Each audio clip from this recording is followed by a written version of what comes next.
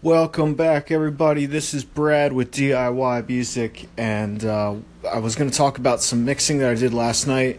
I'm not sure if I covered this part of the process. I actually don't think I did. This is pretty cool. So I was using Andrew Sheps's EQ from Waves, and I heard. Yeah, I've actually had this for years, and I just moved on to the SSL just because the Sheps just wasn't doing it for me.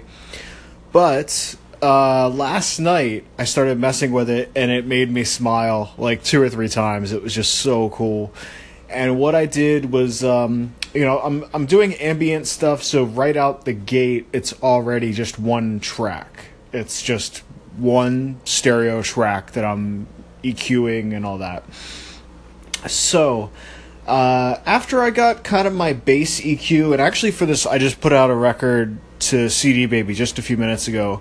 And for the whole thing, I don't think I did any compression whatsoever. Every record I like to try a little bit, something a little bit different just to see how it goes.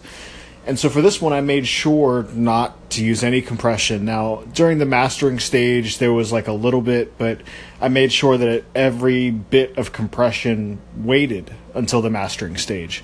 And I heard that Hum's record, You'd Prefer an Astronaut, I think that was also done very similarly in terms of the drums and maybe the whole thing, where it was just really no compression. So I figured I'd give it a shot. And so what I did was after kind of all the major EQ, mostly subtractive, just trying to clean stuff up and get rid of muddiness, once it was in a pretty good place, here's where the cool part comes in. So, and I believe that this is how Andrew Sheps works pretty much all the time, and I get it now. So what I did in Pro Tools, I split what is probably the pre-master stage of the WAV file, split it dual mono. So now I have one track for left and one track for right, loaded up two instances of the Sheps EQ, and muted one of the other. So I muted the right channel, and I just kind of like blindly EQ'd the left until it sounds good. And what I did here was just kind of close my eyes and just start turning knobs until it sounded good. It didn't care if I was boosting something by 7 dB or, I want to make sure that it doesn't sound harsh or anything, but just really just doing whatever sounded good, and then doing the exact same thing on the right channel, muting the left, doing whatever the EQ was with really no bearing in mind whatsoever about what I just did to the left channel. So just, wanting it's going to be different EQs on the left and right.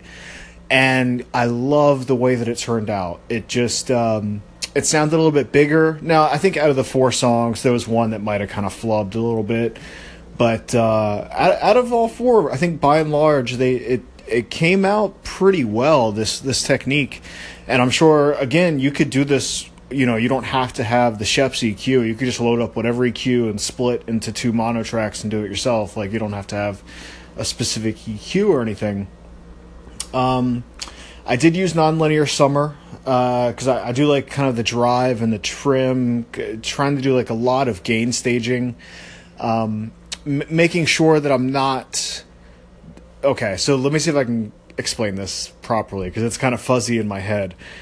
While I'm gain staging, I'm trying to make sure that I'm getting as much of the original true signal as possible, and that I'm not making up for any loss of volume with additive harmonics or makeup gain. SSL compression sometimes, yeah, like you might want that added volume.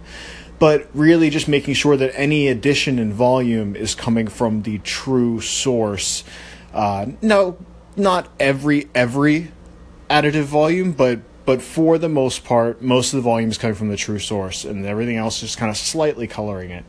But try that mono mix out. I loved it.